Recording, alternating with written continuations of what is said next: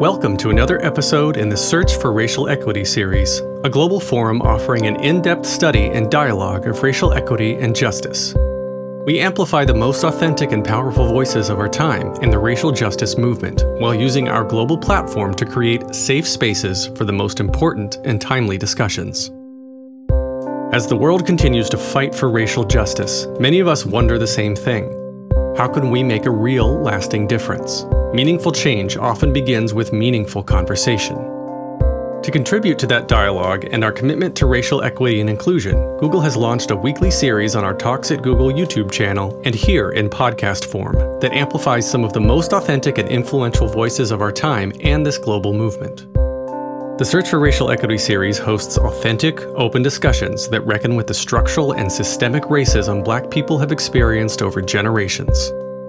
To find the video of this talk and all others from the series, please visit g.co/talks@google/racial equity.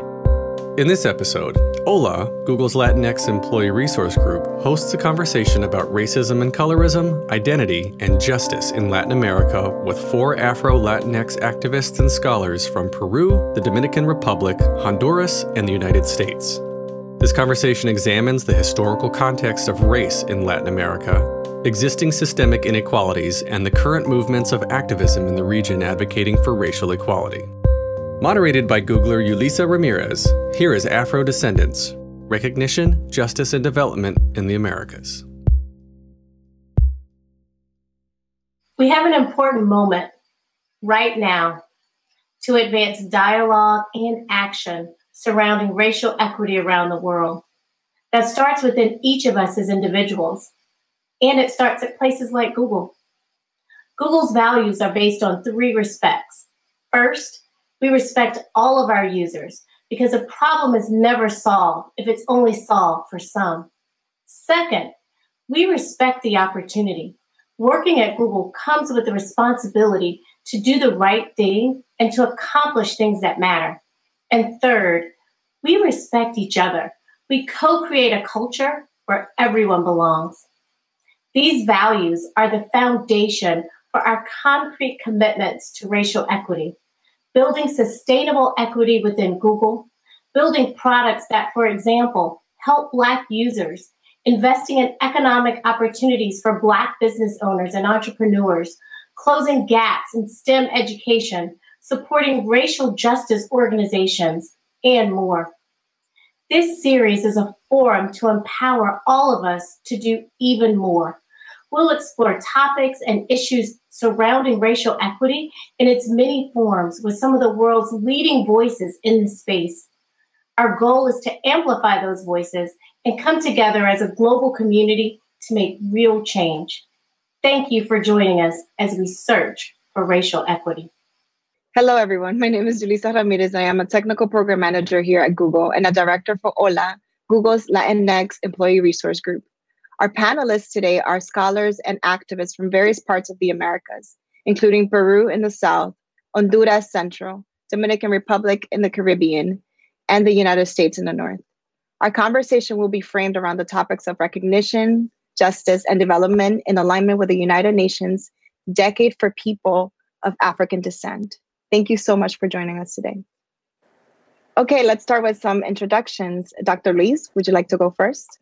Hello, everyone. My name is Luis Paredes. I am a director of institutional diversity at Bridgewater State University. I also hold a joint appointment as visiting associate professor in the School of Social Work. Prior to that, my training is in cultural anthropology. I study the ways marginalized and oppressed people use their bodies to convey the past, to convey those invisible histories that are never part of any textbook or even of the national memories. I study the way that dance and body movements create agency for people that have not been part of the nation state. Other than that, my research focuses on the study of Blackness within the South American context, primarily focusing on Peru. Thank you. Dr. Miguelina? Hi, everyone. My name is Dr. Miguelina Rodriguez, and along with my identical twin sister, Dr. Griselda Rodriguez Salomon, we are the Brujas of Brooklyn. We are both college professors within the City University of New York. And my research was looking at gentrification, a specific form of neighborhood change in Washington Heights, the largest Dominican community in the United States. So my work has a very US-based context. And my work focused on the role in which racial identity, specifically with regards to Black Dominican women, working class women in Dominican Republic, shape their everyday lives. So I did, and I have done extensive research on anti-Black racism among Dominicans in Dominican Republic in particular, and now it's evolved to Dominicans in the diaspora, specifically the US. Our work as Brujas of Brooklyn is rooted, it's a wellness platform where we focus on creating workshops rooted in yoga, where each respective yoga instructors focus specifically on addressing womb-related imbalances among women of color, because we address this from a systemic perspective, knowing that women, people with wombs, carry a lot of intergenerational trauma in our wombs. So it's a nice balance between our academic work and our spiritual work as brujas. Thank you so much. Julio, would you like to introduce yourself? Hello, everybody. Thank you for having me. It's a pleasure to be here talking about colorism within the Latino community in the Americas. I'm the managing director of SUDEC Inc. SUDEC stands for Sustainable Development and Climate Change, and it's a consulting firm that focuses on promoting sustainable development and facilitate the implementation of projects in vulnerable communities. I was born in Honduras, where I became an attorney at an early stage in my life. I'm also a proud member of the Garifuna community, who are runaway captured people that joined the Arawaks Indians in the Caribbean, the Arawaks and Caribbean Indians, and were brought by the British in 1797 to Central America. The largest Garifuna community is in the US, particularly in the Bronx. I'm also a member of the Afro-Latino community, phenotypically African American.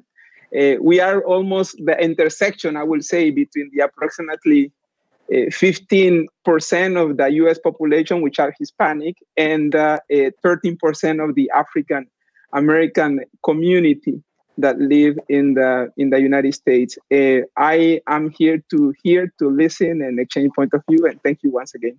Thank you so much, everyone, for sharing and introducing yourself. Julio, you mentioned that you identify as Afro-Latino, and I'd like to ask you all, what does it mean for you to be Afro-Latino? Starting with you, Julio. Thank you, Julissa. It's a really good question. I would like to start by saying that the term Afro-Latino has been widely used in the United States, predominantly. In Latin America, we don't use that terminology.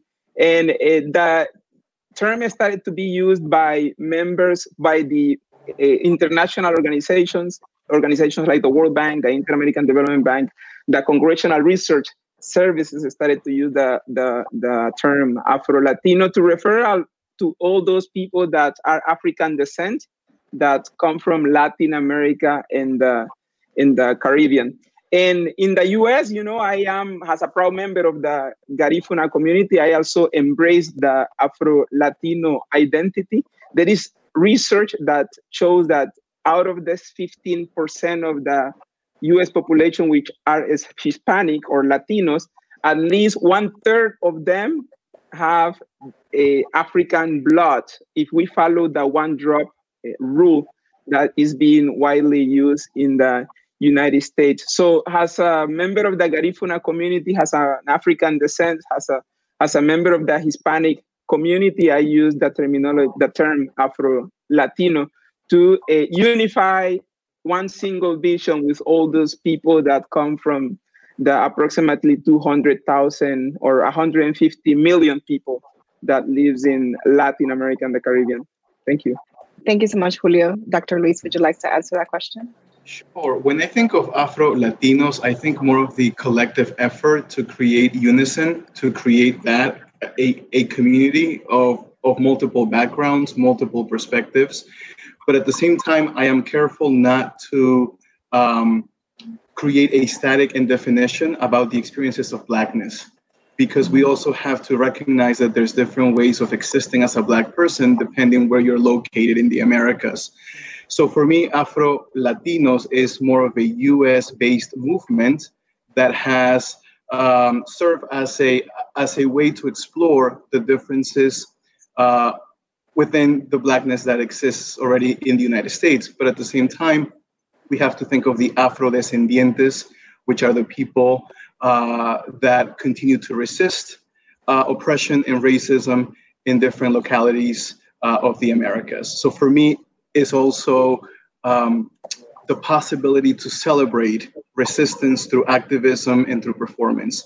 Afro Latinidad offers us the space to really cultivate new knowledge, create new networks for new possibilities, but also study more in depth the particularities that we share as Afro descendants, as Afro Latinos. There's more similarities than differences, but we also have to acknowledge the individuality of these communities, and how slavery and then racist policies have been continuing to affect these populations over the last couple of decades. That is what Afro Latinos means for me in a nutshell. So thank you. Dr. Miguelina? So for me, being Afro-Latina, it's multifaceted, as Luis said. It's for me, it's almost like an identity of resistance. Being Dominican women, where Blackness has been denied, it's been shunned. The dictator Trujillo tried to kill off Blackness in the Dominican Republic. Identifying as an Afro-Latina is an act of resistance. I also am really clear that I'm Afro-Latina, I'm also Black, because for me, Afro-Latinidad is not a way for me to embrace the diversity that is an island like the Dominican Republic, but then still continue to shun Blackness, because in the US context, people say Black and they think African American. And as people of Latin American descent in the US, unfortunately, sometimes our communities have othered African Americans. So in order to kind of shy away, people may say I'm Afro-Latina, but they won't say they're Black. And Griselda and I are very clear that we are both. And it's a way to embrace the fact that fortunately and unfortunately, Blackness in the Western Hemisphere started in what's today the Dominican Republic and Haiti, being a slave port for close to 200 years before the United States became involved deeply in the transatlantic slave trade. And unfortunately, it was an atrocious event, a genocide. But fortunately, it created this beautiful culture that we now have and that we're personally embracing as Black Dominican women. Dr. Griselda? Yeah, so thank you, everybody, for your contributions. For me, Afro-Latinidad, it is a form of resistance because of the historical anti-Blackness that has been seeped into the entire Latin American region, the entire Western Hemisphere, if we really look at the way white supremacy works. So I think to be of Latin American descent and embrace Blackness in a very profound, embodied way itself is an act of resistance. And this is not new. Like, people of Latin American descent in the US have been claiming their Blackness in a very profound way for decades, right? For decades. If you look at Arturo Schomburg, if you look at Carlos Cooks, these are people, various people of the Young Lords movement of the civil rights era in the 60s and 70s, especially in New York City and Chicago. So as an Afro-Latina, I claim this identity as a form of reclaiming parts of myself that have been denied. So it's a remembering, it's a reclamation. And I appreciate both Julio and Luis differentiating the reality that Afro-Latinidad is not as explicitly embodied and organized around across Latin America as it is in the US, but it makes sense because of how bifurcated the US racial system is. Either you're Black or you're white. Obviously, there's brown, there's Latinx, there's South Asians, there's mixed race folks. But I think that Latinx people in a US context have been really pushed to look at our Blackness in a way that may not necessarily be the case in Latin America. But there are people historically that have been fighting to claim their Blackness across Latin America since the colonial domination began in 1492. It's an identity that I wear proudly. And it's also one that I think we want to be clear on. The Brujas of Brooklyn are also clear on. Julio, you touched on it earlier, is that Afro-Latinidad is contextual. Luis, you mentioned it, where you can be considered mixed race in one context, but Black in the other. But we also know that in the U.S., Afro-Latinidad has a different, people have a different experience based on how they embody Blackness. People of a darker hue have a different experience with Blackness than, let's say, people of a lighter hue like my sister and I, but it doesn't negate the reality that we have our own unique Black experience that deserves the space and the attention to address some of the injustices that we've experienced. I love this. So I myself, I was born in Dominican Republic, and I also identify as Afro-Latina from as far as college days.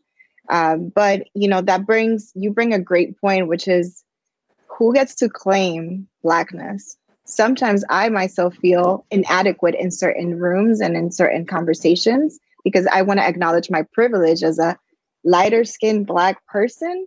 So how do you guys tell me a little bit more about who gets to claim this and how do we define this? That's a hard question.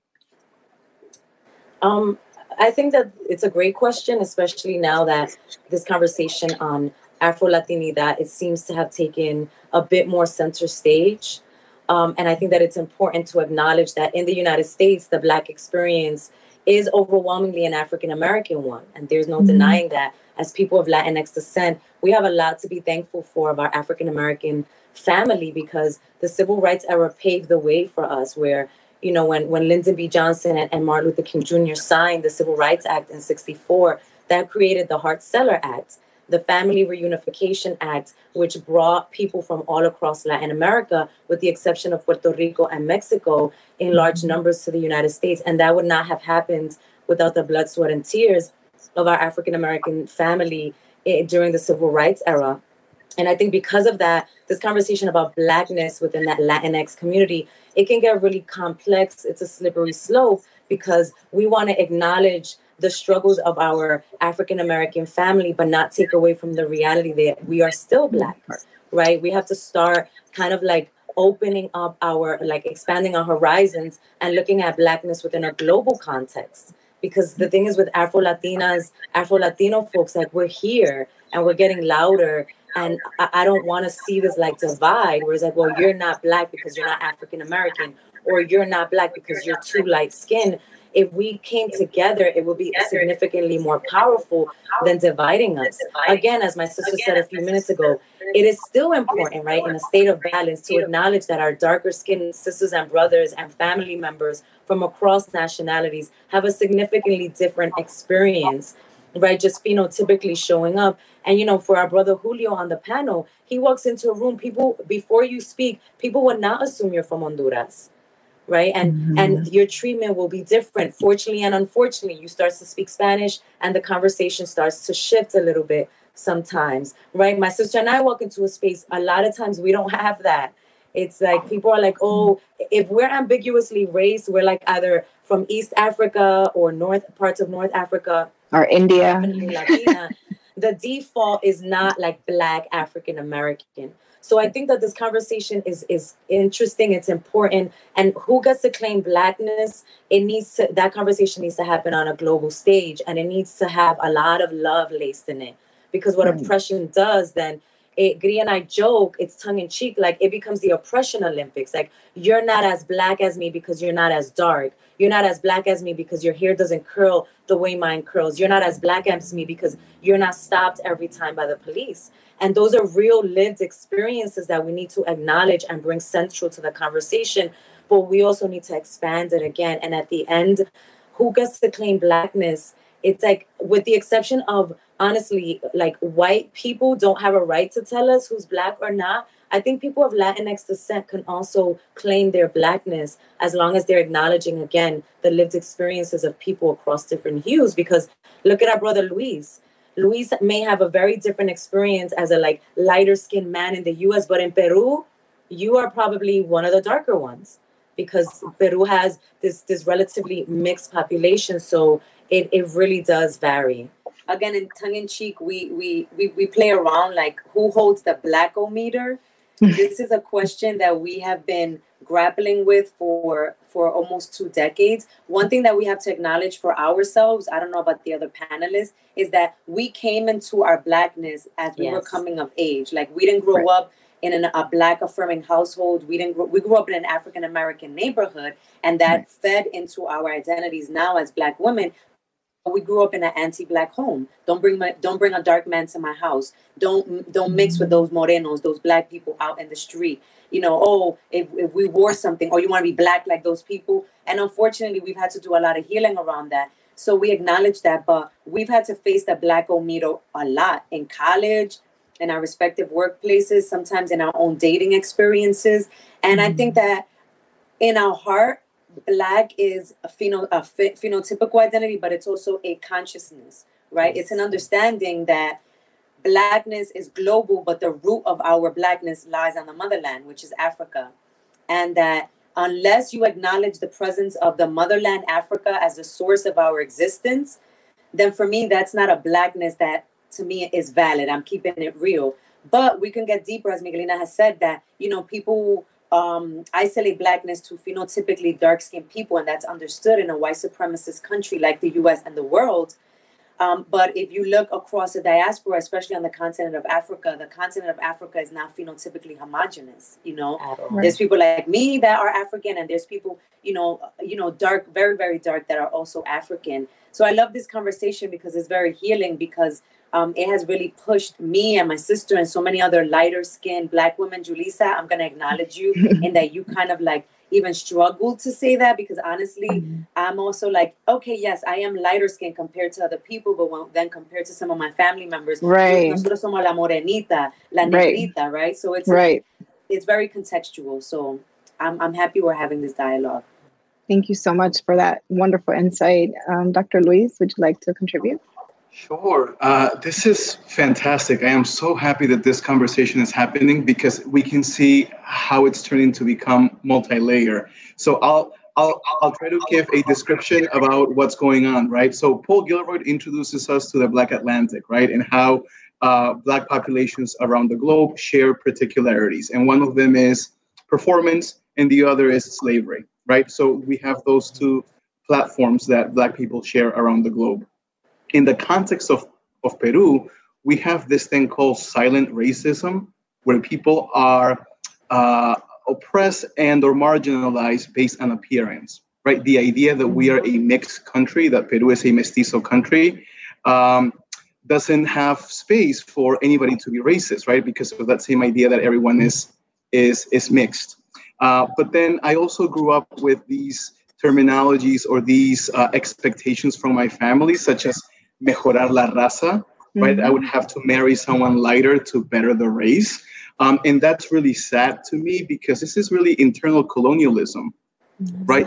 This is kind of my own people hating who they are to some extent because of the colonial social hierarchies that were left over, right? As part of the colonial project.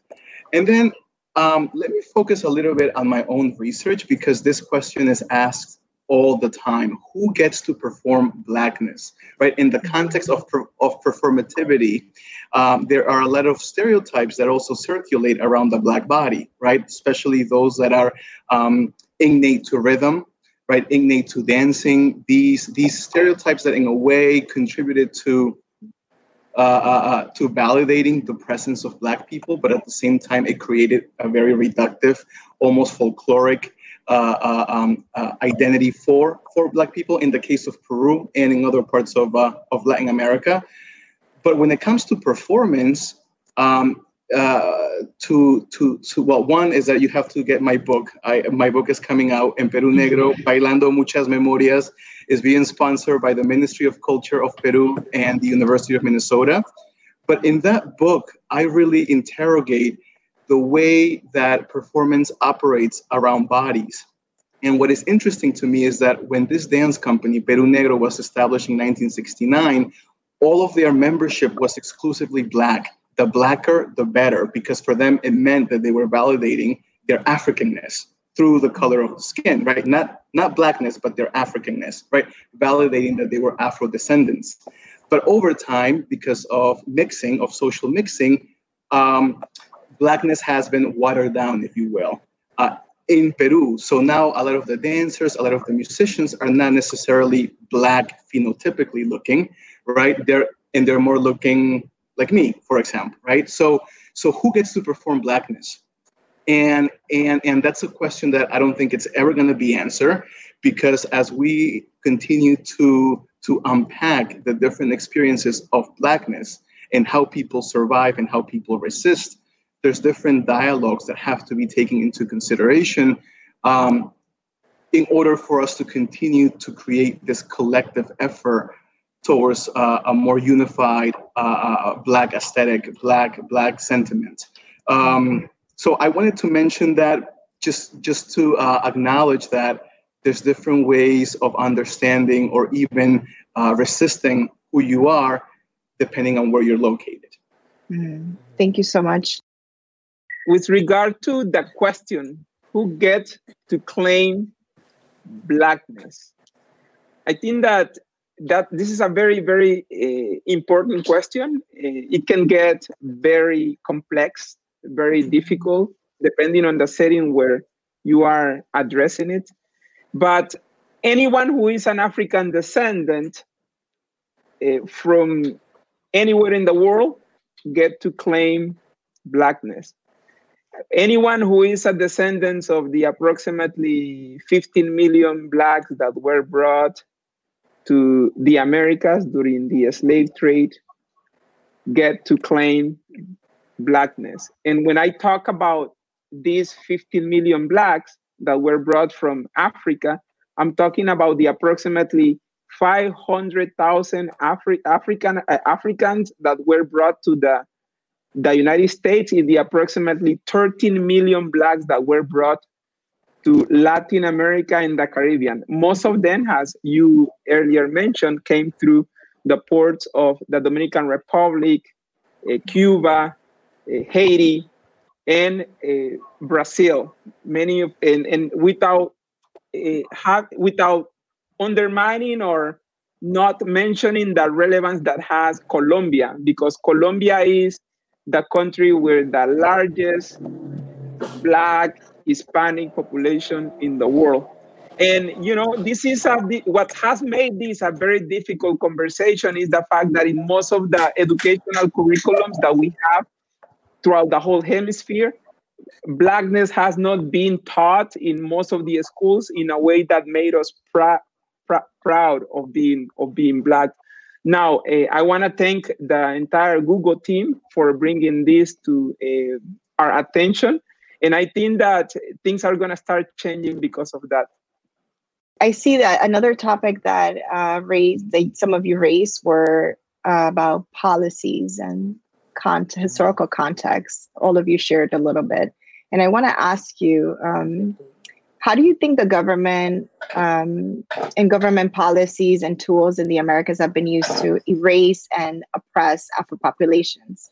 For example, we know that Mexico was one of the countries that just recently started including their Afro-Mexican population in the census. Julio, would you like to answer that question? Thank you, Julissa. It's also a very important question. I think that it's important also to acknowledge that there has been two completely opposite policies in the Americas. On one hand, in the United States, we have been having the one-drop rule that has been of an official policy of the country for so many decades, if not centuries. On the other hand, in Latin America, you had a racial democracy type of policy. With the first one, the one-drop rule, if you have a drop of Black, you are considered Black, no matter how many generations back you can go. In Latin America, with the racial democracy policy, most governments decided to not incorporate the Black identity or the Black question or the Black agenda as part of their national identity. And, if you go to the census form of most of the Latin American countries, the few that has made progress with regard to that has been because of the pressure that some multilateral corporations have put in them. I would say that it was during the early 90s where most of these questions and most of these countries started to ask the Black question. And it was because in many of the transactions, in many of the loans that multilateral development institutions were giving to those countries, there was a conditionality required them to allocate resources in the poorest communities, and the poorest communities happen to be Black. One of the biggest issues that we are currently facing is the lack of data in most of these countries in Latin America and the Caribbean, precisely because of this racial democracy policy. It's until the last 20 or probably 15 years that most of these countries have started to collect data. But up until today, with COVID, we are not able to see countries classifying the information by race and ethnicity. Allocations, resources are being allocated in most of these countries, and that's why many of these programs fail, because most of these governments don't necessarily have targeted programs that addresses the identity and cultural elements that is embedded within the Black community. At the corporate level, at the government level, during the 90s, there was a movement toward including the Black identity in many of these countries.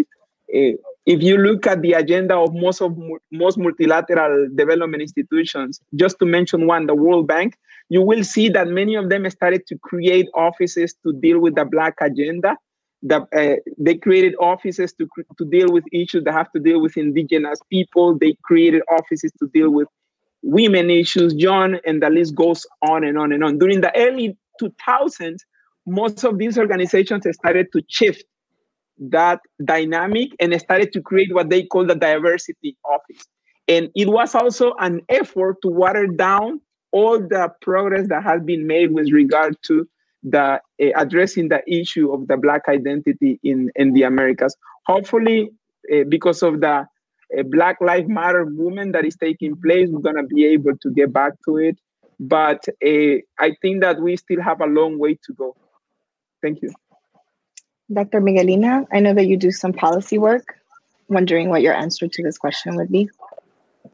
I focus mainly on housing policy in the United States, specifically after World War II with suburbanization. And the Latinx community, we're very nuanced and we have a very complicated history within policy because we are this racialized ethnic group where on media, in education, we're presented as white and sometimes indigenous. Very rarely are we presented as Black.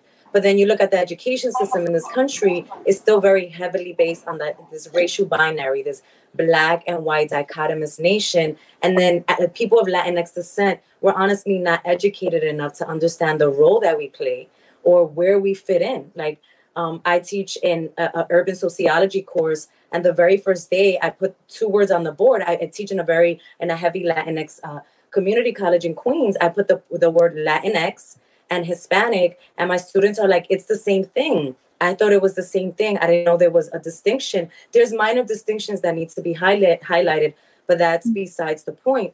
The education system in this country doesn't teach us about racial categories when that's central to the census that provides resources and provides funding to your community. A lot of Latinx people default to white or they default to other.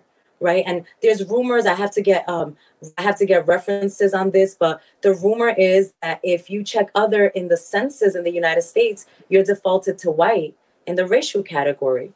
So this is complex for someone like Griselda and I that identify as Black. I check Black. But what about the millions of others in this country that do not identify as Black, but they don't identify as white? And then you have a separate ethnic category for Latinx, and then they break it down into nationality. And it's always like respectfully, like Puerto Rican, Mexican, and then other, right? The other nationalities are not represented. So in terms of policy, I think that education policy needs to shift, right? Where we need to learn a significant information on what we are. The fact that Latinx people within the U.S. context, right? Because this is also, I have a U.S. based context of the Latinx community. In Peru and in Honduras, in the Dominican Republic, people will look at you like, what are you talking about? But in the United States, the Latinx community, we are an ethnicity, right? And then we can fall under one of the main racial categories in the United States. And then your nationality is the nation you hail from. And we have sat on panels with adults and we have broken that down. And they're like, whoa, no one ever broke it down to me in that way. So we live in a country that is extremely racist, that has extreme issues around racism, but then they don't teach us this very basic information. And I could sit here and say, yes, we are all human and these are boxes, and I don't want to put people in boxes. But when I go outside into the world, I am a Latina woman of color. And my job prospects differ from a white man, and my education prospects. And as a PhD, I will get paid less than a white man in the same field. So it matters in that when you put it like that to people, people are like, okay, so I'll pay attention now. So I think that for me, it starts with education policy. And then the housing policy, it all meshes together, because you can't really talk about housing policy if people are kind of sweeping us into like this racial category, which we're not. So then when a bill passes for Black people, right, and it's not specific, who is it for? Like, am I included as a Dominican woman that identifies as Black, or is it relegated only to African Americans? Right. That's interesting that you mentioned that, because I feel like the reason why I started learning about my personal Blackness was because of an application. I didn't know when I saw white. I'm like, I know I'm not white. And then I see Black. I question that. I'm like, no one taught me if I was Black. So when I saw Pacific Islander, I'm like, maybe I'm a Pacific Islander because Dominican Republic is an island, and this is going back to like early high school. So I do think that we need that kind of education in our school system. Dr. Luis, do you want to weigh in on that? Or just to echo what Miguelina said about this ethnicity, right? In the same context, Peruvianness has been created as this ethnicity, if you will. In 1940 was the last year that the Peruvian government asked for race in the census. So in a way, it created this sense of community, of collectiveness, that everyone is the same, that everyone has the same opportunity, right? The integration of the nation, etc. Let's fast forward to 2017. It was the first time since 1940 where the government restarted using some problematic descriptors like cobrizo, which would translate to copper color, which would be kind of like an indigenous person mixed with another Indian or native person, and some splash of Spanish in it. And this was problematic in that, one, the government wanted to acknowledge that there's multiple populations, groups living within the country, but at the same time, it was taking us to this colonial way of boxing people into categories. I think that we have to pay attention to the recent movements in countries like Colombia, for example. Colombia has had extraordinary work done in policy change in their constitution, because actually Afro-Colombians are mentioned now in the constitution, in the Colombian constitution, which is not the case for other countries. In the case of Peru, for example, it was an exclusive thing that President Alan Garcia did in 2009, which was to publicly apologize to the Afro-descendant populations of the country for years of oppression and racism and invisibility from any platform. So I think that the census plays a good role, right, in that it allows people to be recognized, that their presence is recognized, or we can become a country like Brazil, where remnants of this racial democracy allows for people to write in their own descriptors, right? If you feel that you have caramel skin color, you're gonna write caramel skin color in the census, right? So then again, we have to acknowledge then, right, that Blackness operates in different ways depending on what the ideal nation state is for many of these governments, right? Because we also have to remember that most Latin American nations were obsessed with the creation of the ideal nation, with the ideal offsprings, right? And usually this was Spanish or European with some type of combination of indigenous mestizo person in the New World, right? And I'm being sarcastic about the New World. And there was nothing new about it. It was already populated. So I think that we just need to acknowledge the different political processes that are happening in these countries, but also acknowledge that Blackness is a more recent. I would say that the movement for Black lives, if you will, in the context of Latin America, is at its boom right now compared to the Afro Latino movement that's happened in the U.S. for the last 5-10 years. But I think that finally these voices are communicating, because there was a very distinct Black movement in south of the border compared to what was happening in the States. So I think that finally we are meeting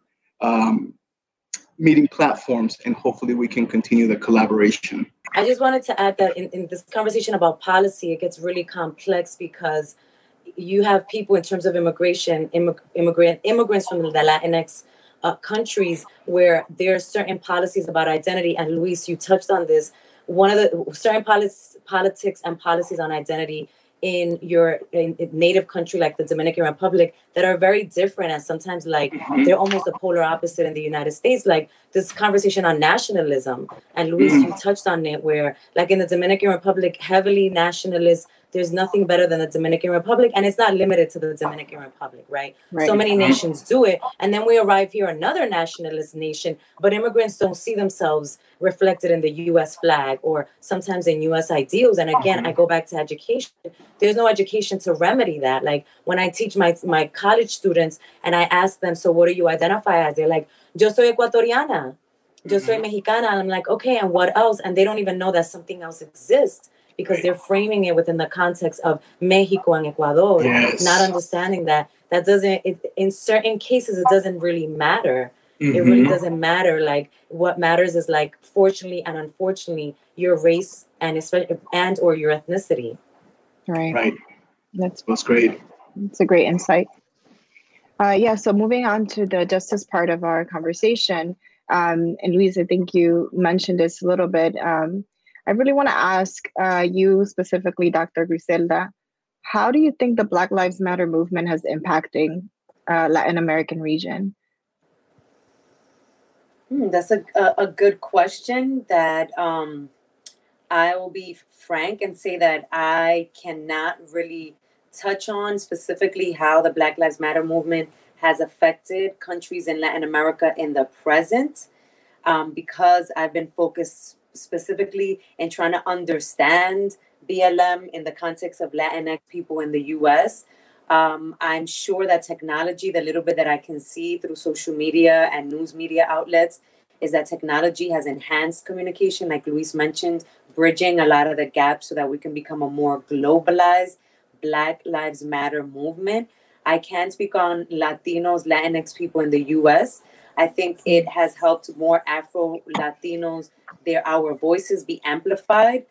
I think that a conversation like this would not have happened, honestly speaking, in a corporate media setting like Google, had it not been because of the uprisings and people finally being like, oh, I think there's something going on.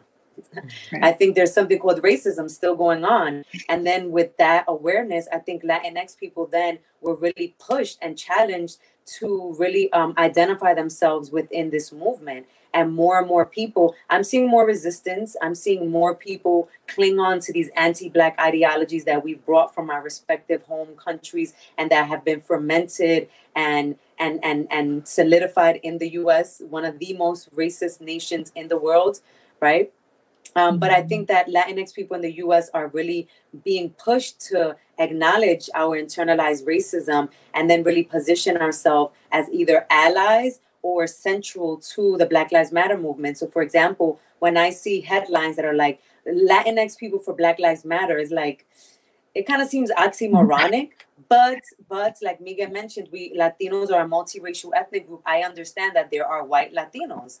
that do not identify as Black, are not identified as Black, and do not have a lived experience of a Black person, no matter the shade of brown that we are. So I think that it's important, like Miguelina reiterates, with education, just continuously being exposed to information about the ways in which we're de-racialized in our home countries and then hyper-racialized in the US, which creates then this almost like schizophrenia of sorts, right? Which is very interesting.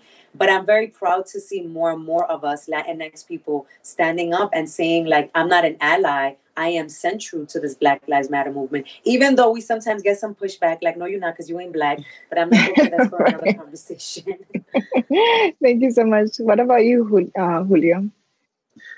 Yeah, I wanna say that in Latin America and the Caribbean, we have been the Black Lives Matter, the Black movement has been strategically working hard for the last 15 years. In fact, in 2011, when the United Nations proclaimed the International Year of People of African Descent, we were able to get together in La Ceiba, Honduras, and we came out with a declaration. Approximately 35 countries participated in this first summit of African descent that we had in La Ceiba, Honduras. The US was part of it, and approximately 4 or 5 heads of state came to La Ceiba, Honduras.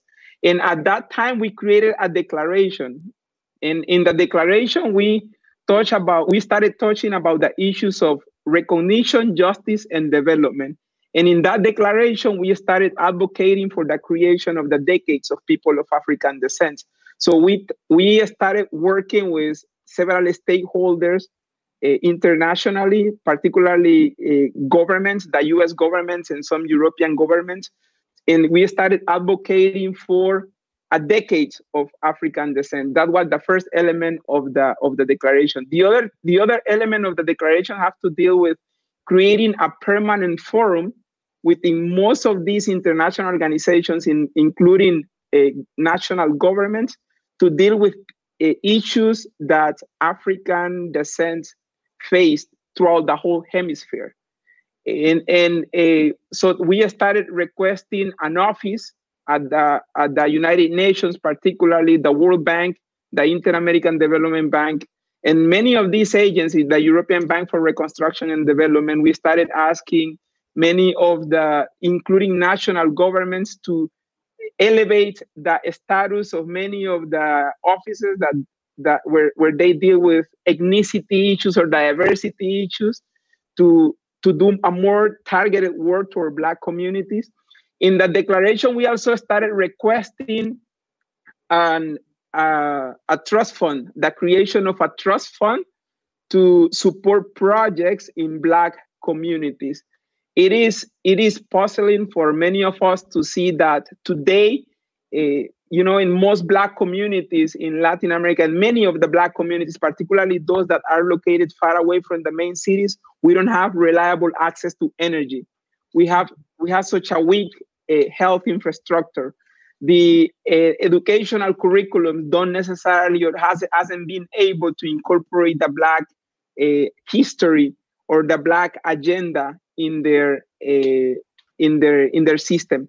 So that was part of the declaration. Today, the impact that the Black Lives Matter has been having in the entire region is that many organizations are taking the opportunity to continue moving forward with these agendas. If you look at what has been happening in Brazil, what has been happening in Colombia, what has been happening even in Honduras, where I am from, I have been closely working with stakeholders in all of these countries. In Honduras, out of the approximately 128 members of Congress, 11 of them are Black.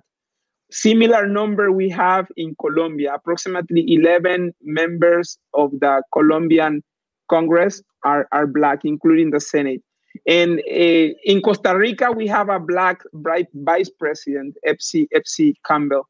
And the list goes on and on and on. And we talk regularly. We have an ongoing agenda, and the Black Lives Matter has been re-energizing the way we we deal with many of these issues. And we are also trying to make sure that first we need to acknowledge and sympathize with the African American community, because police brutality is an issue that have to end right now.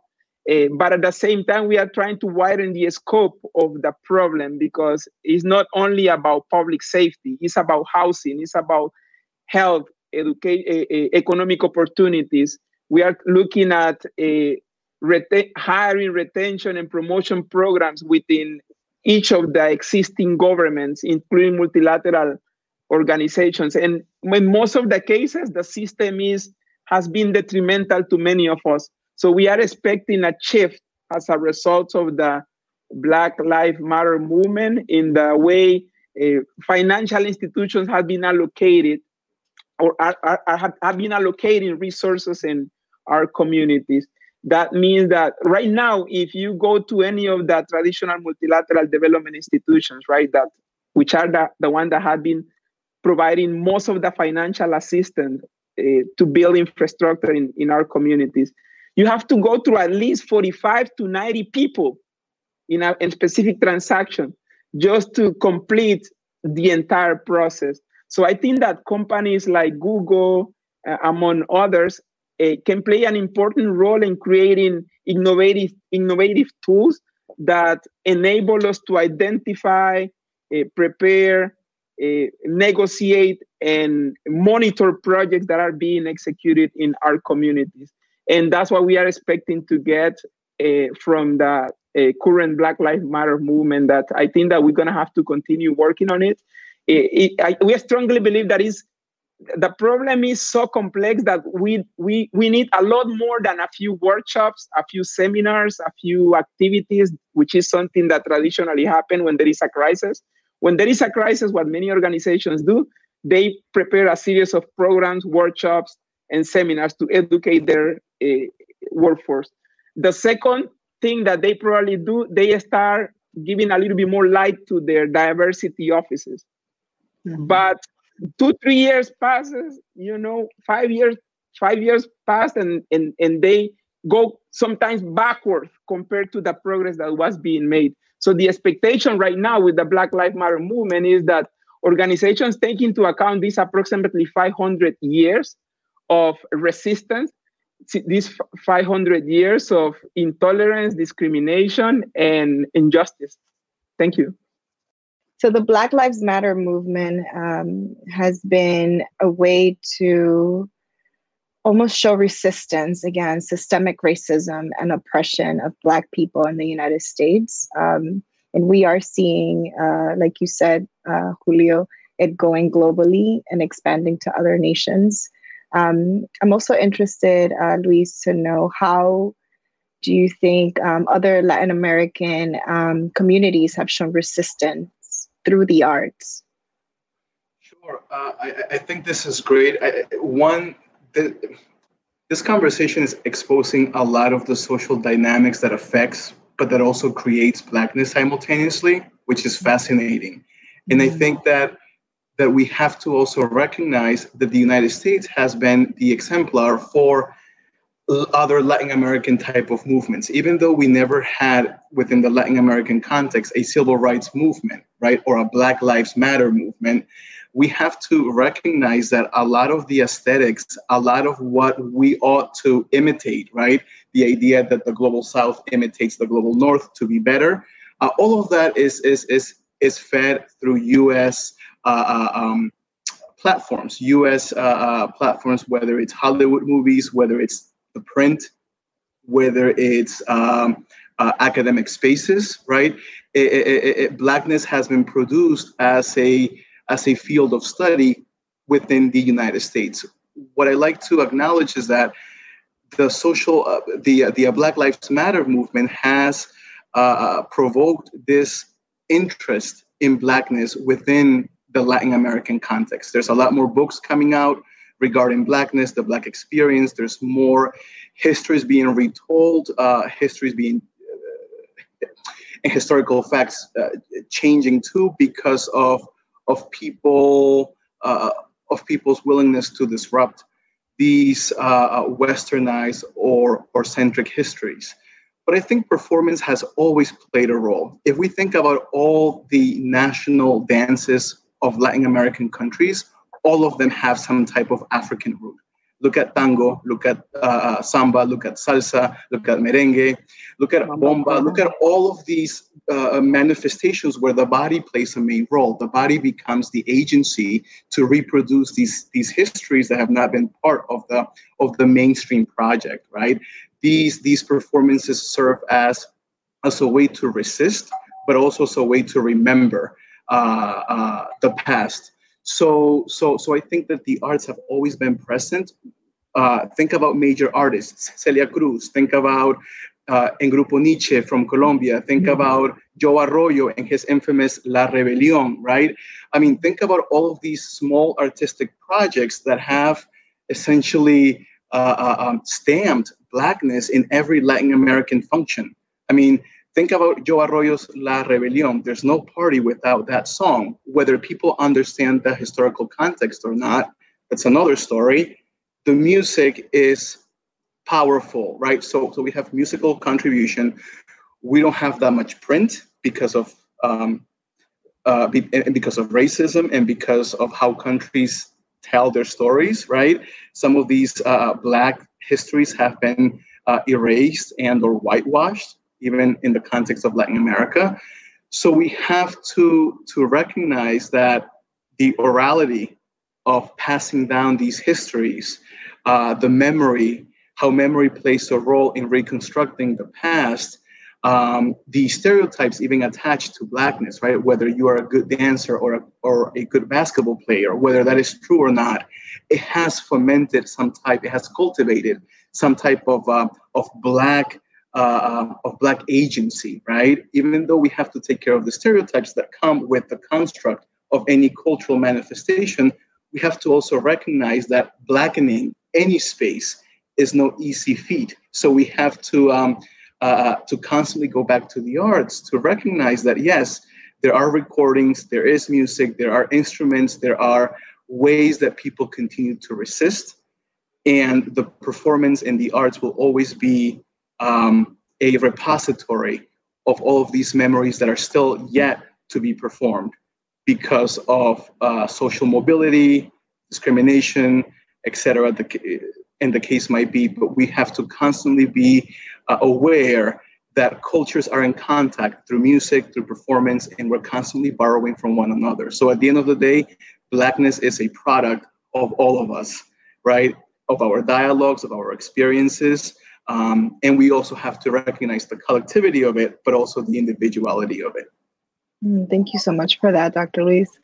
Moving on to the development part of our conversation, I'd like to ask you all, starting with Brujas of Brooklyn, how do you guys practice activism through your work or your platform? I think that our very existence as Brujas is activism within itself. Brujas meaning witch. Just when you look at patriarchy and racism, a word that was used to demonize women who were powerful, and it's still used today. Like my hair like this, my family would be like, "Ay, esa bruja." Oh, that witch. And it's usually not endearing, right? It's not. And I think that our reclamation of this identity as women of color, it's resistance in and of itself, because it is reclaiming a very important aspect. As I look over at Griselda's altar, a very important aspect of our spirituality that they tried to kill off, right? The European colonizers tried to kill off, but it was so strong. Like, I love that saying, like, they planted us thinking that we were dead, but we were actually seeds. Right. And then we grow, and our generation is reclaiming it. Griselda and I, we're reclaiming our Black and Indigenous identity, because we also have to talk about, right, within Caribbean Latinx people, this idea that like the Spanish and the European groups came and completely annihilated the indigenous populations when they didn't. It's a very small population in the Dominican Republic specifically, but it's still there. So in reclaiming this word bruja, this word witch, we're reclaiming an identity, a Black Indigenous identity that Christianity tried to shun. And that is an extreme form of resistance. Griselda and I have had to explain ourselves, and sometimes not, to family members, even our mom, right? Our mom is in her late 70s. a dark-skinned Dominican woman who herself has dabbled in the spiritual elements. And she's been like, ¿Y por qué bruja? And why bruja? Because to her, it's like demonic, it's anti-Christ, it's anti-God.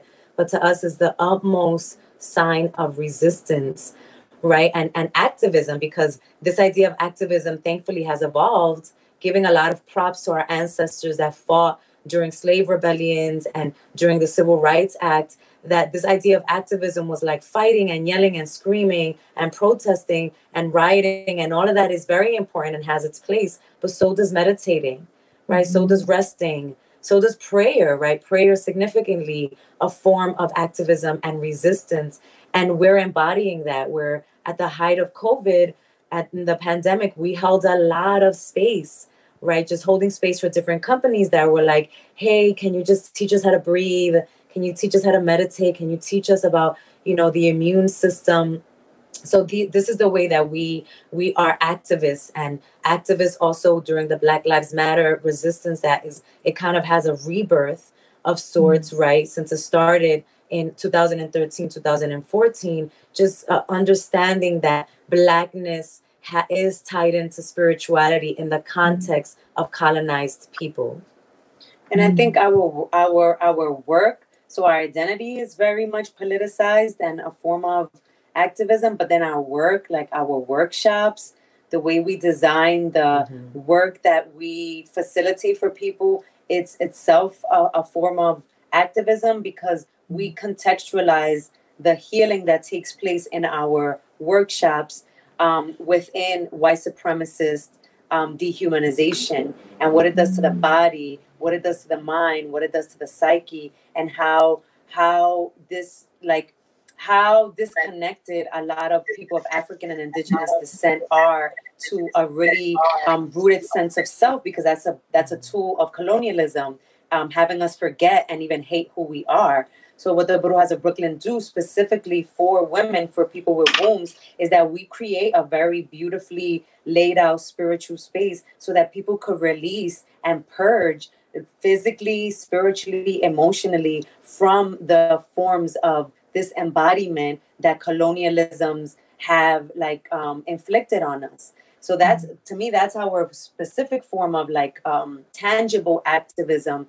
And I think that even though our work speaks to all people, our intention and our heart is very much rooted in the Native American principle of the nations, of First Nations of this landmass, that when healing takes place among especially colonized peoples, you heal 7 generations before and you heal the 7 generations that are yet to come.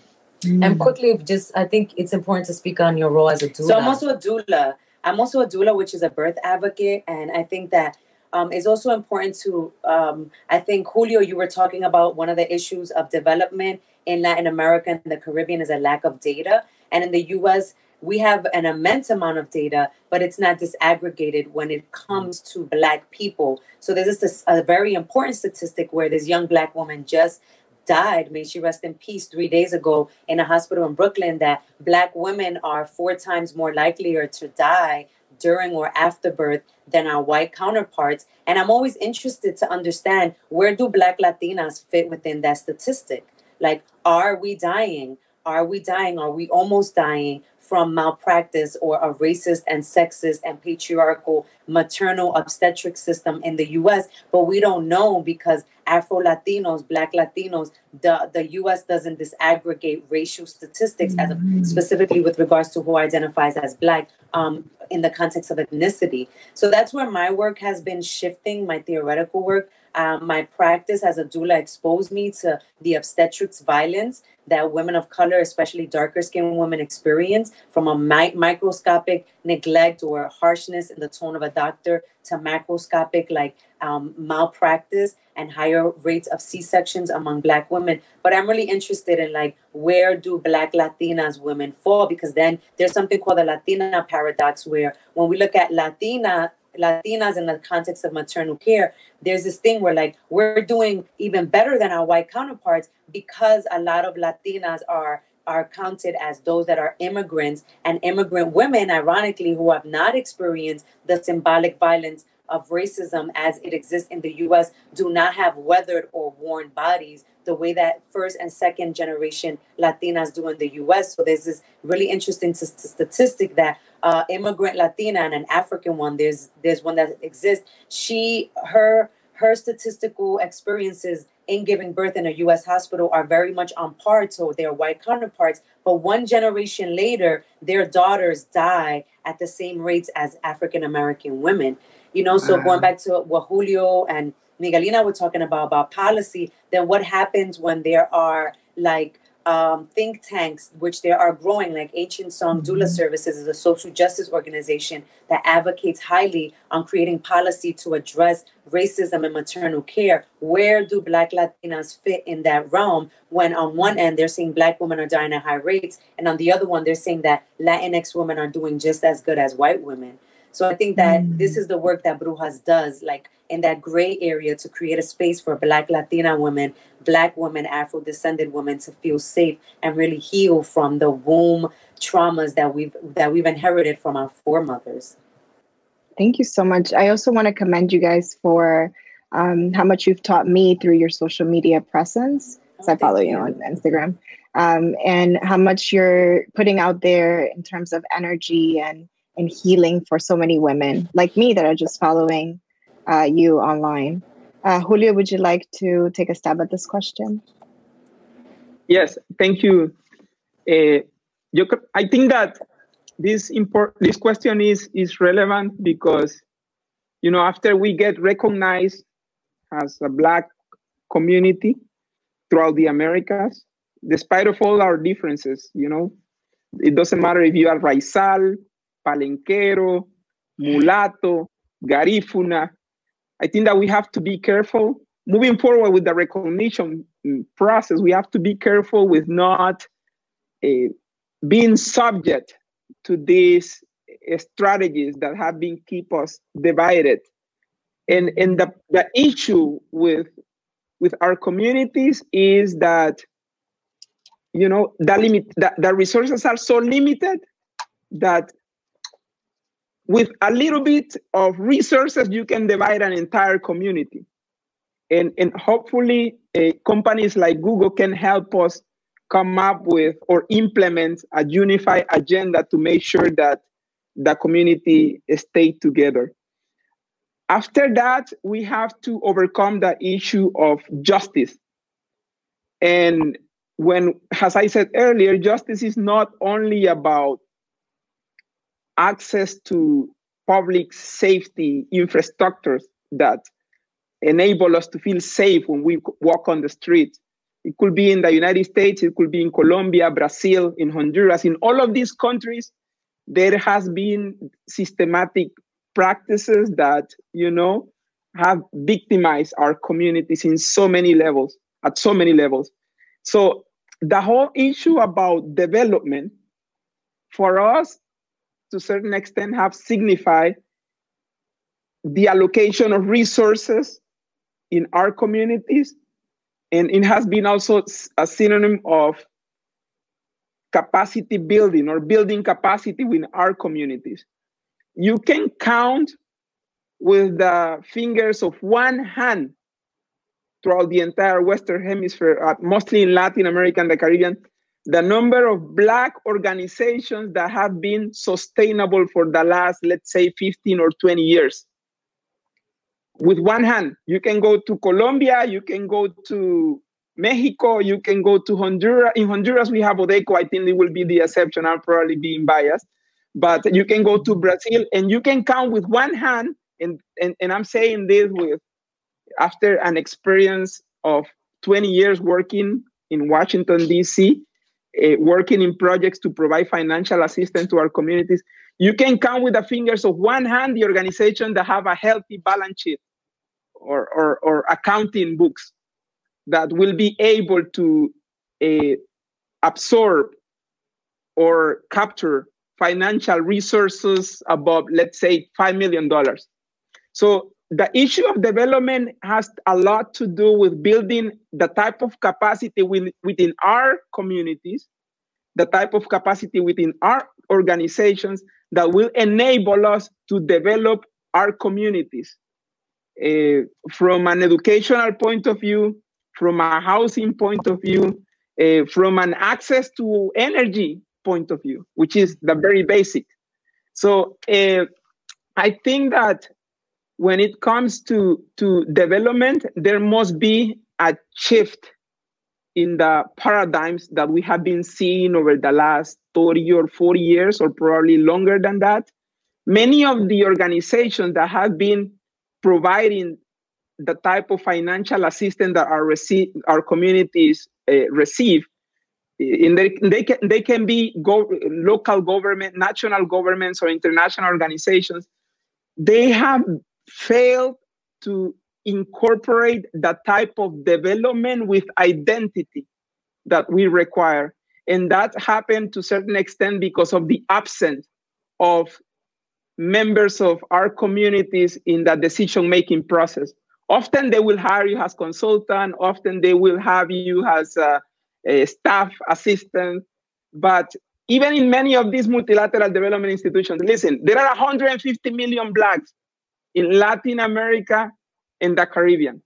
If you go to many of these multilateral development institutions, you can count with the fingers of one hand the number of Blacks that have been in a supervisory or management position. So we need to start building capacity, because if we expect that others are going to do it for us, we can be waiting for the next 50 years. I think that Google, companies like Google, can play an important role in that, because through the art that we just described, through the culture that we have in our communities, we have been resistant, and we are very capable. In fact, we have the capacity to bring the entire region, the Americas, to the next level by combining the art and culture that we have with the current digital transformation that is happening in the world. We need more software engineers. We need more coders. We need to take that art into something digital that will enable us to feed ourselves, to feed our family, and to make an impact in the world. Thank you. Thank you so much for that. Dr. Luis, how do you practice activism through your work or your platform? Sure. This is great. One, because again, it's showcasing how multi-layer activism can be.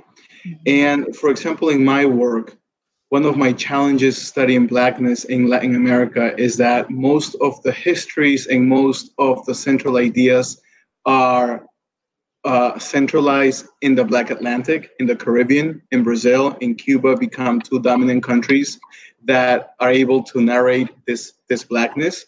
And there isn't much attention paid to the Black Pacific.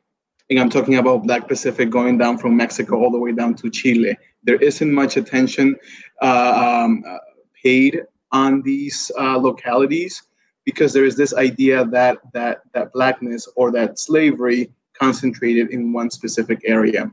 So for me, activism means allowing these other voices that are not part of the dominant Black conversation about whether it's aesthetics, whether it's politics, whether it's presence, recognition, development, whatever the case is. There are some communities that have more advantage than others, perhaps because of their closeness to the United States, perhaps because of their respective politics that are involved, right? And some countries are also isolated from that conversation. Think about Chile, for example, right now, one of the most stable economies of Latin America, yet in the last 10 years, Chile has received about 1 million immigrants from the Dominican Republic, from Haiti, from Colombia, from Peru even. And these are people that are mainly, those that are coming from the Dominican Republic, Colombia, and Haiti are Black. And Chile is having a very difficult time accepting this Blackness that was never part of their nation state, right? I mean, Chile even has issues with their native populations, with the and recognizing them into national policy. So for me, it's about connecting all of these oppressions that are still happening.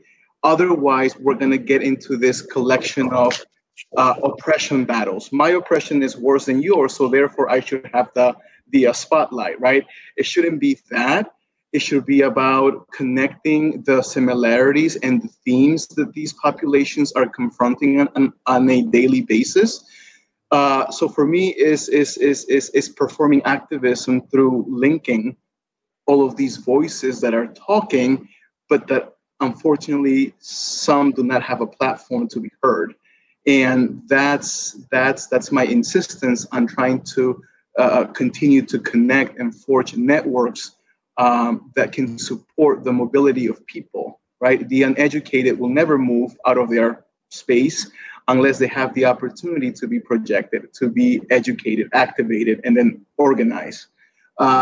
So for me, activism is, yes, we should continue to pay attention to how, not necessarily how the body moves, but what makes these bodies move. There's something that are making these people confront and combat the inequalities that they've been resisting for the last 400, 500 years. So we have to pay attention to how the body performs, but also how these bodies can be in sync at the same time. That's how I look at my activism. Thank you. I just want to say that this has been one of the most dynamic and powerful panels that I've ever been privileged to be part of. I do want, in closing, to end with one final question to all of you. And that is, what is one message that you want your audience or this audience to walk away with from this conversation? Just one thing you want them to walk away with, starting with Brujas. That one message that I would love to leave those that are tuned in is to remember that all this conversation is extremely important, and that the Brujas are committed to social justice, specifically anti-racism, until we're here. But we like to remember that we are spiritual beings having a human experience. And this is definitely not a all lives matter conversation. Absolutely not. I'm speaking specifically to my Black brothers and sisters around the globe. If you identify as such, then this is for you. We are spiritual beings having a human experience. And we remember that all these constraints and all these identities and all these questions of who I am, what box should I check, where do I belong, they become important, but they don't paralyze you as much as they would have if you really believe and allow yourself to believe that all you are is an identity. We are so much more than that. But in that, I proudly, as a spiritual being having a human experience, wear my identity as a Black Latina woman in a very proud way. And I think my message, the takeaway I'd love people to go home with is love must be central in these conversations. And I always joke, not the cheesy like kumbaya, we're just going to bypass all of this, resist and rebel and demand, but always keeping love central, because the conversation around love comes up in these very heated topics and controversial topics. And automatically people think that we're kind of like bulldozing through the topic, or we're asking people to just come together besides everything, when love is revolutionary.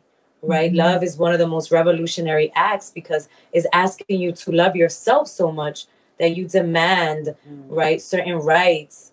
If not a seat at the table, you create your own table, right? But you do it in a way where grace is central.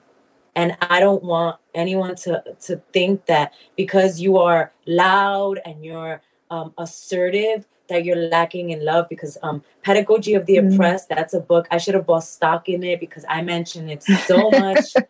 Pedagogy of the Oppressed, where he teaches that one of the most loving things you can do is show violence, right? And that's, take this carefully, right? Is not violence in terms of like a senseless, unjustified violence. Sometimes it's just asserting your boundaries. It's saying no firmly, right? But with a lot of love.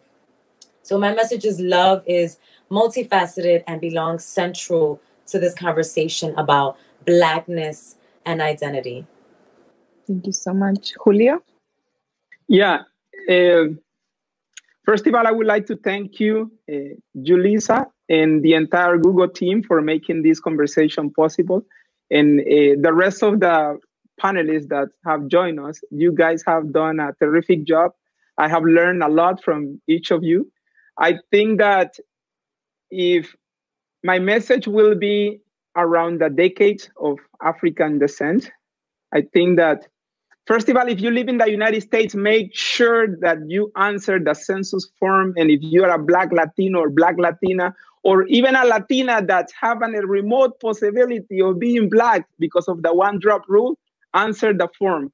And the same message will be to all of the members of the Black communities that live throughout the Americas that have the census, the decennial census happening right now. So if you are a member of a Black community, no matter where you are in the Americas, if you are a member of these approximately 200 million Blacks that live in the region, let's focus on creating capacity within our communities. Government has not been there for us, and they won't probably be there based on historical data. We can talk and claim and do whatever we want. If we don't build our capacity within our communities, we won't be able to overcome many of the challenges of social justice, police brutality, access to economic opportunities, creating health infrastructure in our communities the way we want to. So the other thing that I strongly believe that is important to keep into account is that corporations or organizations that are really serious about having an impact in our communities, they have to create permanent offices that mainstream the Black agenda within their organizations. We are not talking about creating a diversity office with a diversity officer that has six hats on them. They run the women issues, they run the indigenous people issues, they run the Black issues, and the list goes on and on and on and on and on and on, because we all know how complicated this can be. If you are serious about dealing with the Black agenda, create or mainstream the Black agenda across all the departments of your agency. And if you are even more serious, allocate resources, but targeted resources in our communities. We need to collect more data that enable us to promote this sustainable development with identity that we have been asking for. Thank you very much. Thank you so much, Julio. Dr. Luis? Yes, thank you for that question, and thank you to my panelists for also joining me in this great conversation. You know, when I think about our capacity and how we are people, you know, we have fuerza, fe, voluntad, right? Power, faith, and willingness to resist. We've been resisting for so long that this is something that we have it innate in us, for some of us at least. I would recommend people to get in touch with their roots, even though they won't be able to go back to those initial roots, right? Because we've been in contact with so many other cultures and people throughout time. But this idea of touching the roots, this idea of going back to the beginning, to the acknowledgement of these histories that were not part of a person's education, of a person's well-being, of a person's upbringing, I think it's time for us to connect with that, past, to connect with that present. I often think about the memories that shape who we are. Right? We are a product of those memories, of those stories that were told to us from our grandparents to our parents, especially those of us who come from immigrant families, those of us who are immigrants, right? A lot of what feeds our motives, our resistance, are the histories from the past, right? How they made it so that we can have a better future. It's the same exact thing here. It's the same exact logic. How can we confront the future when we don't even know most of our past? And that's a confession that we have to do, right? We have to acknowledge that we may be in the wrong, that we may not know everything, but that we have an opportunity to relearn and undo some of these biases and prejudice behaviors and thoughts that continue to limit our ability of creating community and organic conversations. So for me, it's go back to the roots, go back to those stories, use that to resist, and use those memories to inform your future. So thank you so much. Thank you all so much. That concludes our panel for today. I'm Melanie Parker. Thank you for joining us for the search for racial equity. Let us march on till victory is won.